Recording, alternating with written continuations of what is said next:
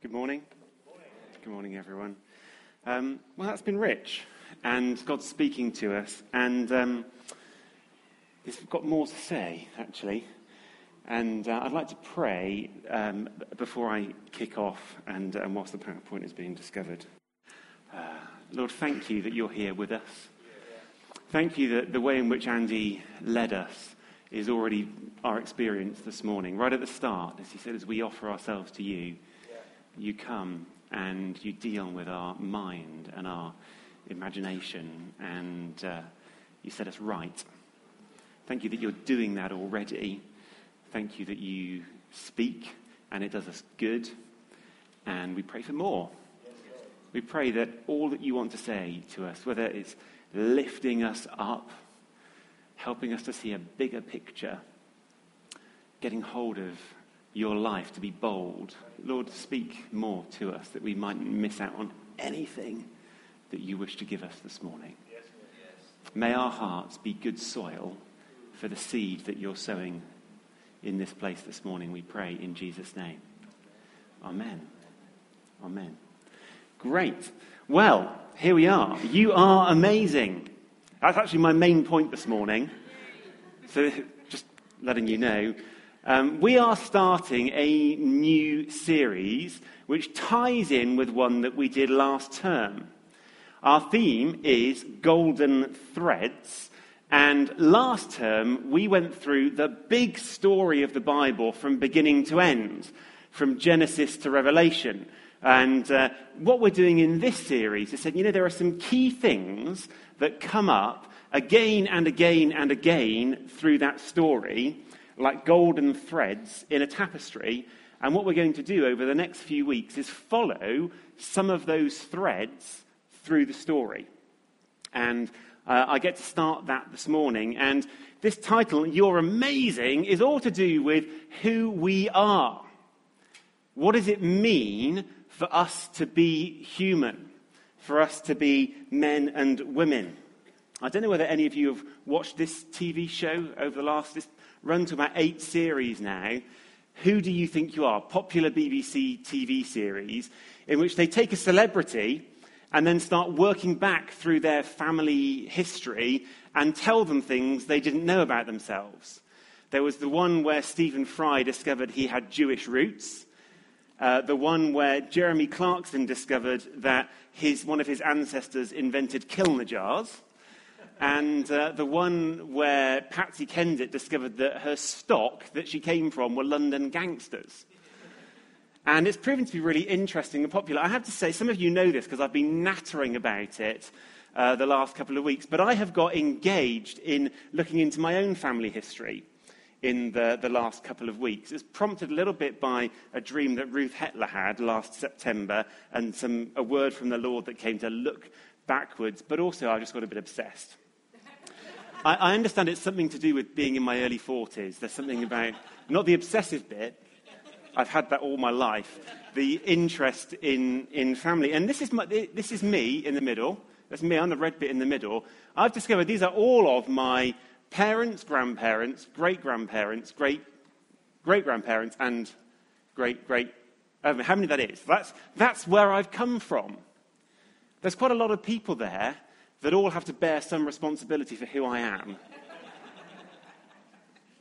And there's me in the middle. I'm the biggest part of it there, whatever it is that I am. And it's been surprising to me. I've discovered that I'm a lot less Welsh than I thought I was. I'm a Jones. I'm actually largely Gloucestershire farmhand. That's mostly what I am.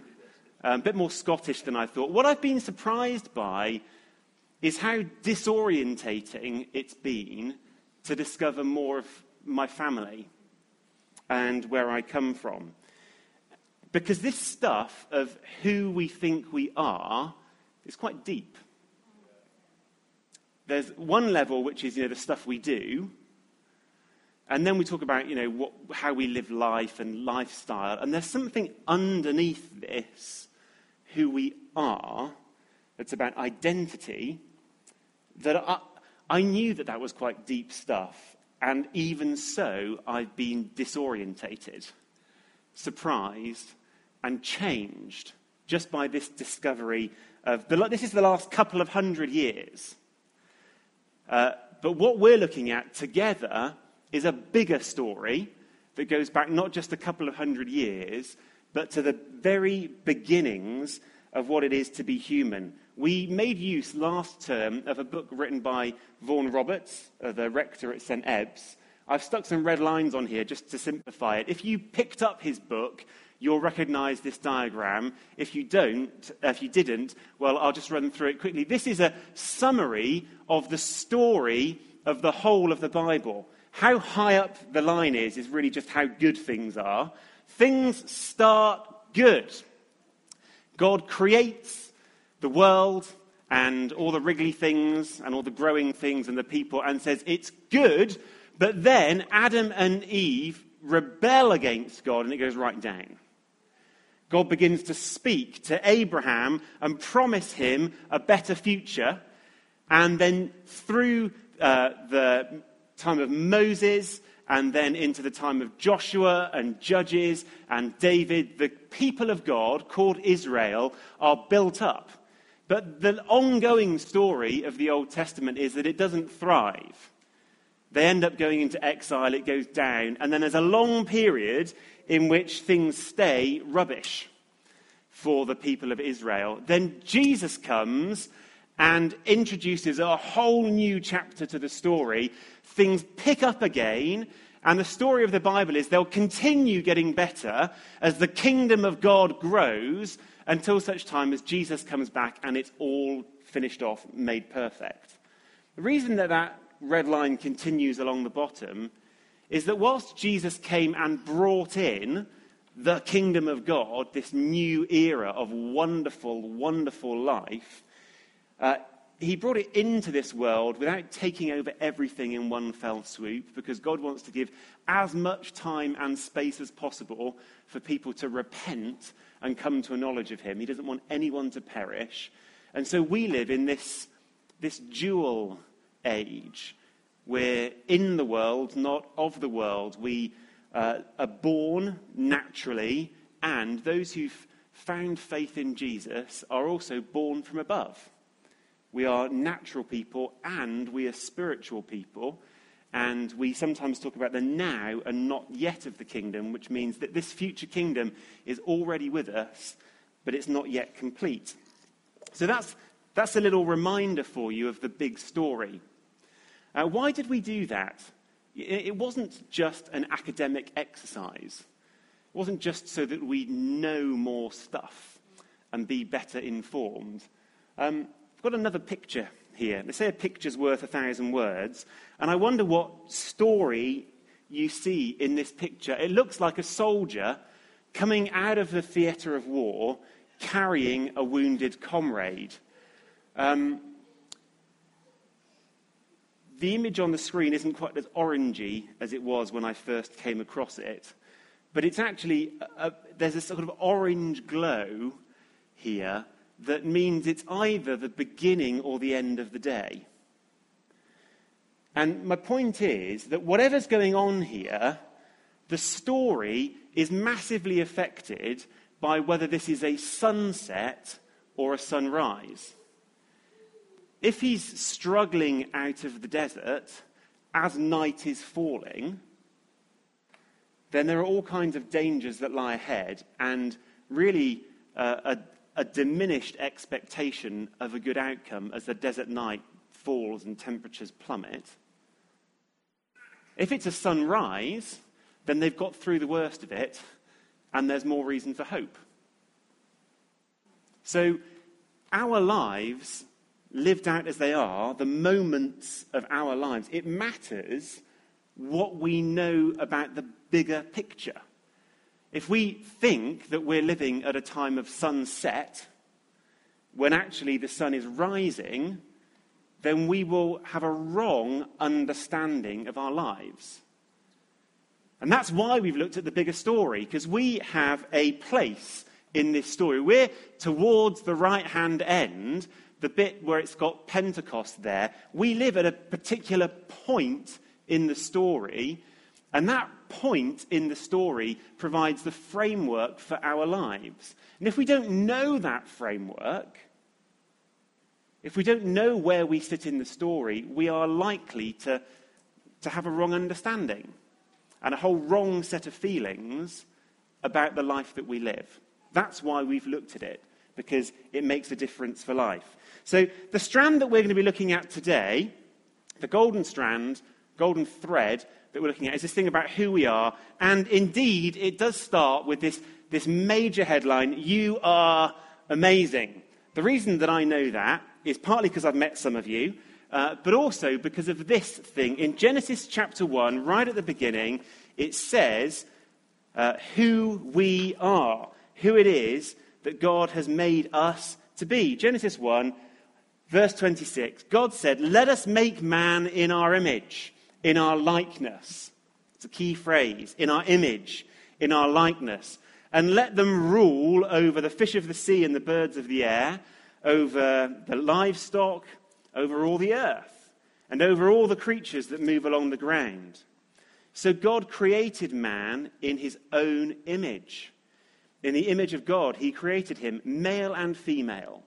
He created them, and God blessed them and said to them, "Be fruitful, increase in number, fill the earth, subdue it, rule over the fish of the sea and the birds of the air, and over every living creature that moves on the ground."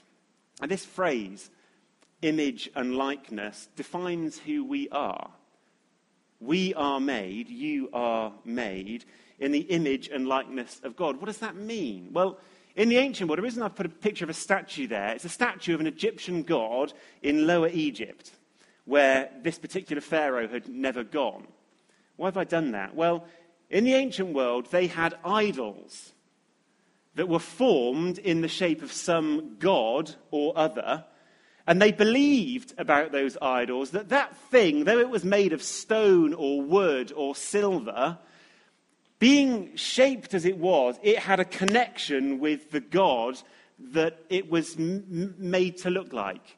It didn't just look like that god, it was connected somehow. And that's why you'd put it in a temple, and that's why you'd go to the temple to look at the idol, because you had a sense that if I see that, then I'm getting closer to the God with whom it's actually connected. And not only that, but that idol in some way represented the power of that God in people's lives, in the world. That's what people understood an idol to be. I mean, the Old Testament speaks against that and says, well, it's nonsense, isn't it? And part of the reason that it's nonsense is because it works a different way.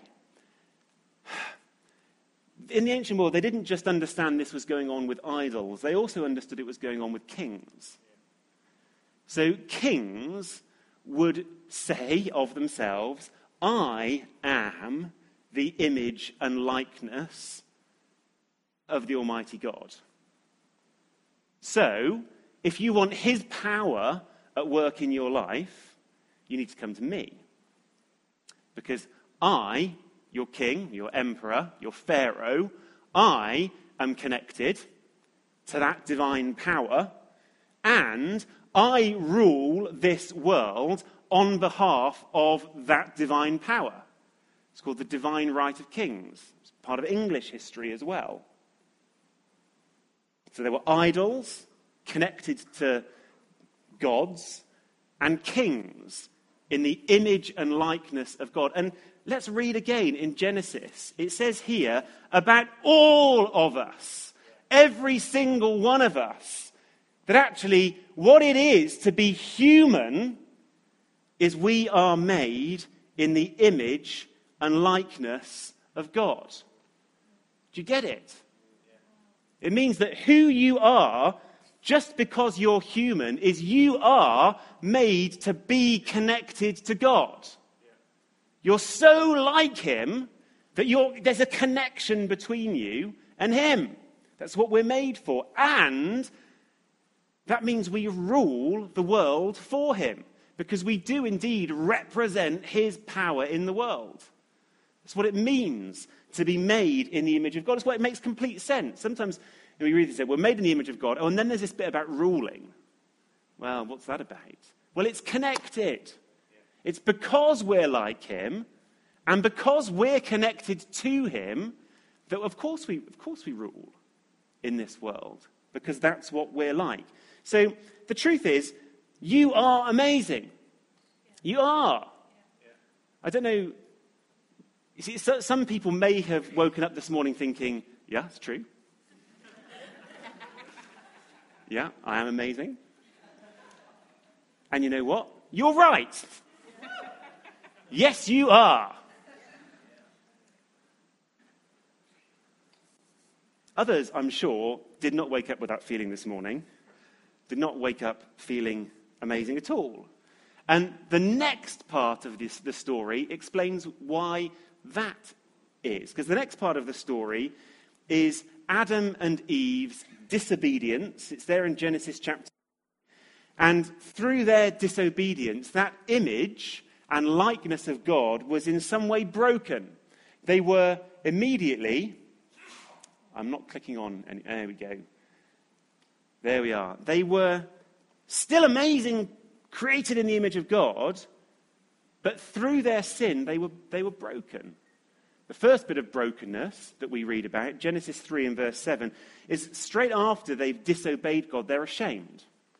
And there's this fracture, it's like a fracture that comes inside who they are, that they're embarrassed of their own bodies. Whereas before they were at peace, they're now embarrassed that anyone could see who they physically are. There's a fracture that's come in, and they're broken. But though they're broken, the image of God is not entirely lost. It's not wiped away. We know that from Genesis chapter 9, where in speaking to Noah, God says, "Whoever sheds human blood, by humans shall their blood be shed." That's the point that is made. And then the reason is given, for in the image of God has God made humankind. So this is way after Adam and Eve's fall from grace. But still, it's true for all people that we're made in the image of God. So that's who we are. Amazing and broken. Amazing and broken. So some of you will have woken up this morning feeling the amazing bit more clearly. And you probably need to be more aware of your brokenness. And others woke up just sights filled with a knowledge of your brokenness. The truth for all of us is that we are amazing and broken. The story goes on.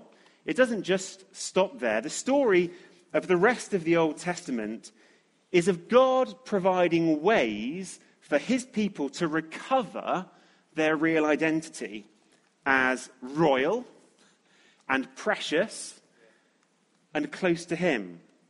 But the story is also that the nation of Israel kept on turning away, kept on doing just what Adam and Eve had once done, and kept on rejecting God. I want to read a longer chunk from one of the prophets to you to show how this comes up later in the story. It's in Ezekiel 16.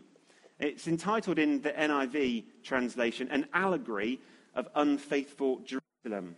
I just want you to listen carefully here to the sense of the immense worth and preciousness of the person being described.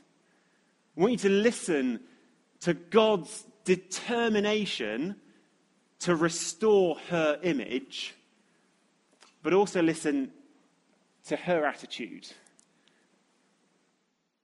The word of the Lord came to me, "Son of man, confront Jerusalem with her detestable practices and say, 'This is what the sovereign Lord says to Jerusalem.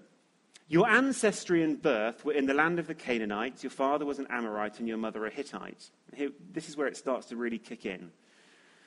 "On the day you were born, your cord was not cut, nor were you washed with water to make you clean, nor were you rubbed with salt or wrapped in cloth. No one looked on you with pity or had compassion enough to do any of these things for you. Rather, you were thrown out into the open field, for on the day you were born, you were despised. Then, God says, I passed by, and I saw you kicking about in your blood. And as you lay there in your blood, I said to you, live.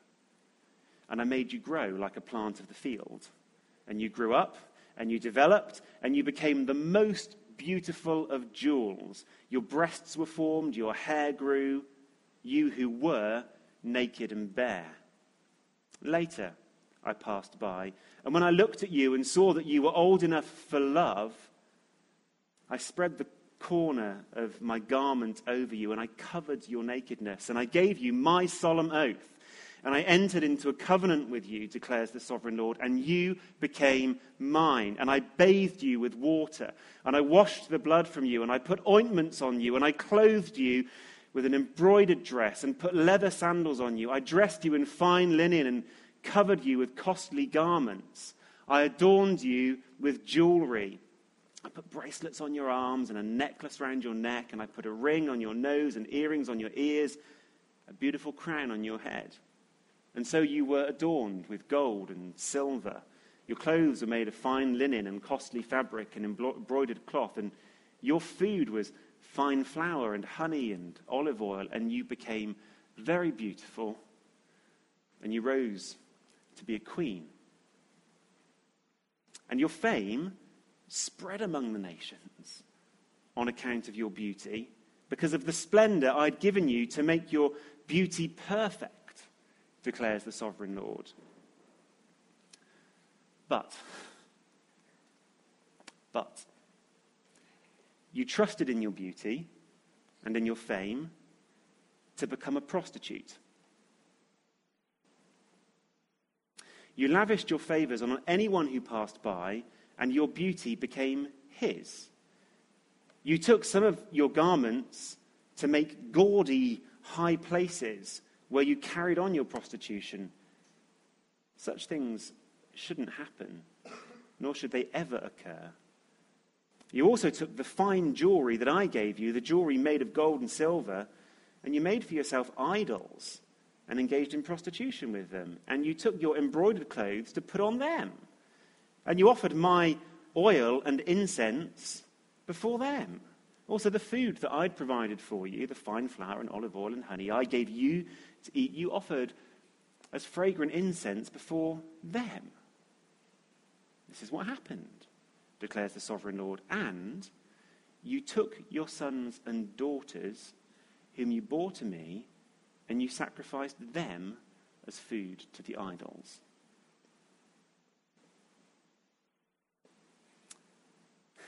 This is why when we went through the series that we did through the Old Testament, there wasn't a lot of volunteers for doing the bit about Israel and the prophets. It's a sober time in the story of the Bible that speaks honest truths about us, what it is to be people, that not only are we amazing and broken, but we're also fickle. We are amazing and broken and fickle. And then Jesus comes. And the question is no longer so much, who are we, but who is he? And the truth about Jesus is that he is amazing. Yeah. The scriptures come back to this truth about the image of God. 2 Corinthians 4, verse 4, says that Christ is the image of God. And then the reference I have up there, Hebrews 1:3, says, the Son is the radiance of God's glory and the exact representation of his being. He is exactly in the image and likeness of God. He represents him exactly. He is amazing. Yes. He was also broken. 1 Corinthians 11 says, the Lord Jesus, on the night that he was betrayed, took bread, and when he'd given thanks, he broke it. And then he said, this is me. This is my body. This is me. I am broken. Amazing? Like us? Well, ever more so. Broken, like us. But when he died on the cross, he said, "It is finished," John 19, verse 30. And he'd been faithful to the end. Whereas we are amazing and broken and fickle, Jesus is amazing, broken, and faithful. Perfectly in the image of God. Exact representation of what God is like. And then the story continues. Jesus rose from the dead. He ascended into heaven. And we learn from the latter part of the Bible that he will come again. 1 Corinthians 15 says, "Just as we have borne the image of the earthly man, so shall we bear the image of the heavenly man." It's saying that when Jesus comes back again, it will be a moment of change for us. It won't just be some cosmic event, but we too will be renewed and changed. We will all be changed in a flash, in a twinkling of an eye. And it's not just a random change like a makeover. We will be restored in the image and likeness of God. 1 John 3 verse 2 says, "When Christ appears, we shall be like him." When Christ appears, we shall be like him. This is a restored photo. It's the original photo on the left. And we'll be restored. There's a Technicolor version of you that is to be found, to be renewed. When Jesus comes again, we will get our divine mojo back, which has been lost, and will be restored to us. What's our moment then? That's the story, beginning to end, about us and who we are. What's our moment in this story? Is it a sunrise time for us, or is it a sunset time for us? Well, the scripture tells us that, that rather depends. It rather depends on how we respond to this Jesus. For those who reject God, this age is a sunset time. A time of decay. An increasing spiral of brokenness. This is said ever so clearly in Romans chapter 1, reading from verse 28. Because they didn't think it worthwhile to retain the knowledge of God, so God gave them over to a depraved mind, so that they do what ought not to be done. They've become filled with every kind of wickedness and evil, greed and depravity. They're full of envy, murder, strife, deceit, malice. They're gossips, slanderers, God-haters, insolent, arrogant, and boastful. They invent ways of doing evil. Speaking of what happens for those who turn away from God, there's a spiral downwards. God says, so you want to live apart from me? Okay. It's a sunset time. Time of increasing darkness. True fact. I don't often speak along these lines, but we do see this darkness in the society around us, don't we? There are aspects of the secular nature of the society around us, and it's not just the atheists. There are other elements in society too that mean that society is in some ways getting more and more depraved. I don't know about you, but I find it harder and harder to find something I want to watch on telly. And I am astonished at some of the things that are broadcast. I'm just I sat last night, Bev and I, we're looking at clicking through, going, Don't want to watch that. Don't want to watch that. Why on earth would anyone want to watch that? And yet people do. There is a depravity in the world. I mean, true fact. And for those who are giving themselves to it, this age is not an age of glory and positive transformation, but of increasing depravity, and that's something that the scriptures lead us to believe. But for those of us who have turned our faces to Jesus, there's a better truth, a better reality.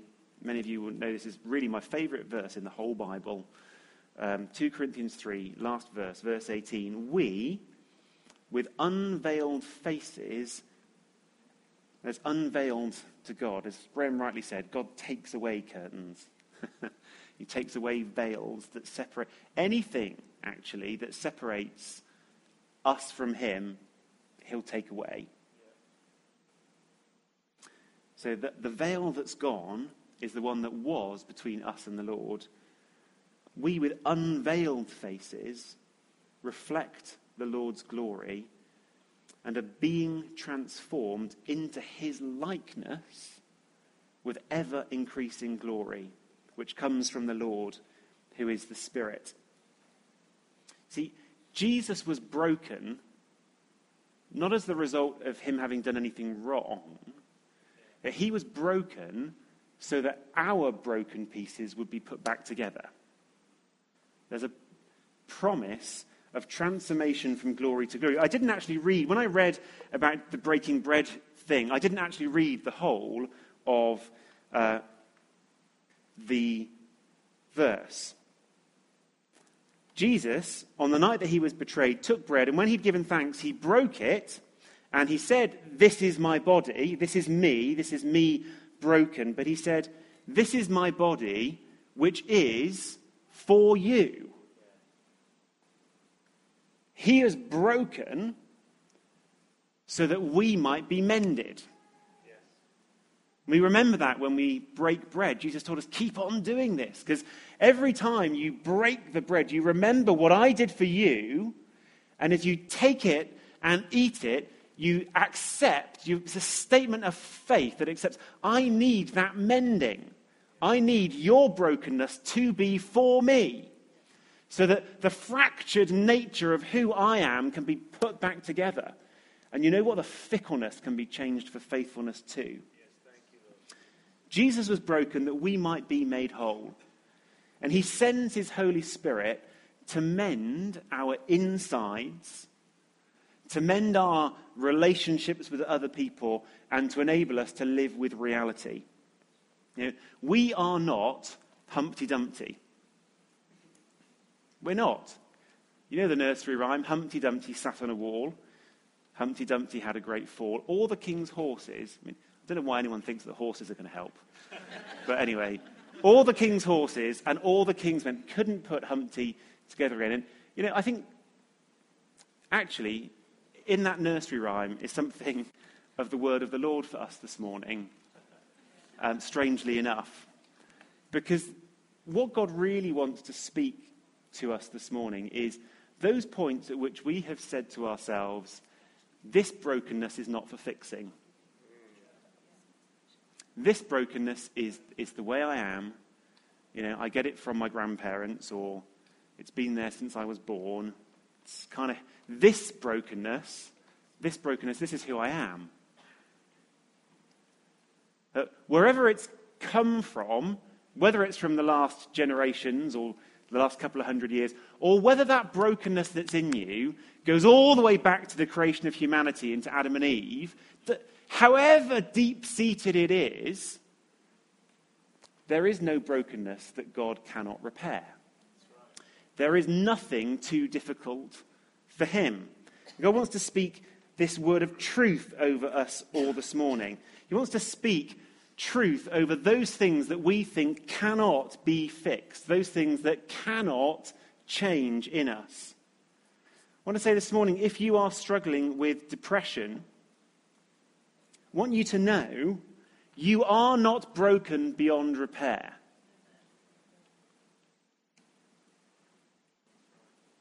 If you're struggling with an addiction to pornography, I I want you to know you are not broken beyond repair. If you're overcome with anxiety and fear, if you experience panic attacks, you need to know you are not broken beyond repair. If you're consumed by ambition and pride, can't seem to see beyond yourself to the needs of others, you are not broken beyond repair. If you're overtaken by greed, or as people like to call it nowadays, excessive consumption, greed, you're not broken beyond repair. If you're experiencing an eating disorder, if you're experiencing confusion about your identity, maybe about your gender, if you're struggling with illness, if you're fighting cancer, whatever it is that we might just go, well, that's kind of something that just is, isn't it? I mean, stuff happens, and stuff just happens, and we need to embrace and accept stuff. It's part of life. The word of God to us today, we sang it actually when we sang "Death is defeated." And death is the worst of all enemies. If death is defeated, then all the rest is defeated too. There is nothing that God will not repair. Lord, maybe just get that. I actually want to pray against the works of the enemy at this point, because there's a fight going on right now. There's a tussle. There are strongholds being rattled. And Lord, I pray they wouldn't just be rattled, they'd be pulled down. Pray you'd break in and break out. Break through, break whatever you want to break, Lord. And grant us an expectation of transformation. Because we're amazing. And you were broken for us. Thank you, Lord. I have one more thing to say. And this is getting practical. In the nursery rhyme, the horses were no good, but nor were the king's men. Not so in the church. There are lots of kings, men and women in the church who are called pastors. I was introduced as the pastor of the church. There are many people who function with pastoral gifts in the body of Christ. And the point of pastoral ministry is precisely fixing one another. That's what happens. The brokenness in us gets addressed, it gets fixed, and we move on, restored in significant ways. So I want to finish by saying everyone needs a pastor. The problem is sometimes we don't believe it, we don't think we need one. Remember, when I first started working for OCC, one of my first tasks was I sat down with Steve Thomas, who was then leading this church, and we sat down with a young man who had he just seduced the third woman in the church that we knew about. So we sat down with him to seek to bring some discipline, and I'm glad I wasn't him that day. And I was given the task of walking with him through a period of discipline, and which he embraced, which was good. And as time went by, and I got to the substance of what was going on with him, what became clear was that when he'd become a Christian, he was a drunkard and a womanizer. And when he became a Christian, his alcoholism and actually his smoking both evaporated overnight. He had the desire for them just went. And some years later, he was just waiting for God to do the same thing with his womanizing. Just thought, well, God's been gracious to me and changed some things in my life. One day he'll come along and he'll do the same with the things that remain to be done.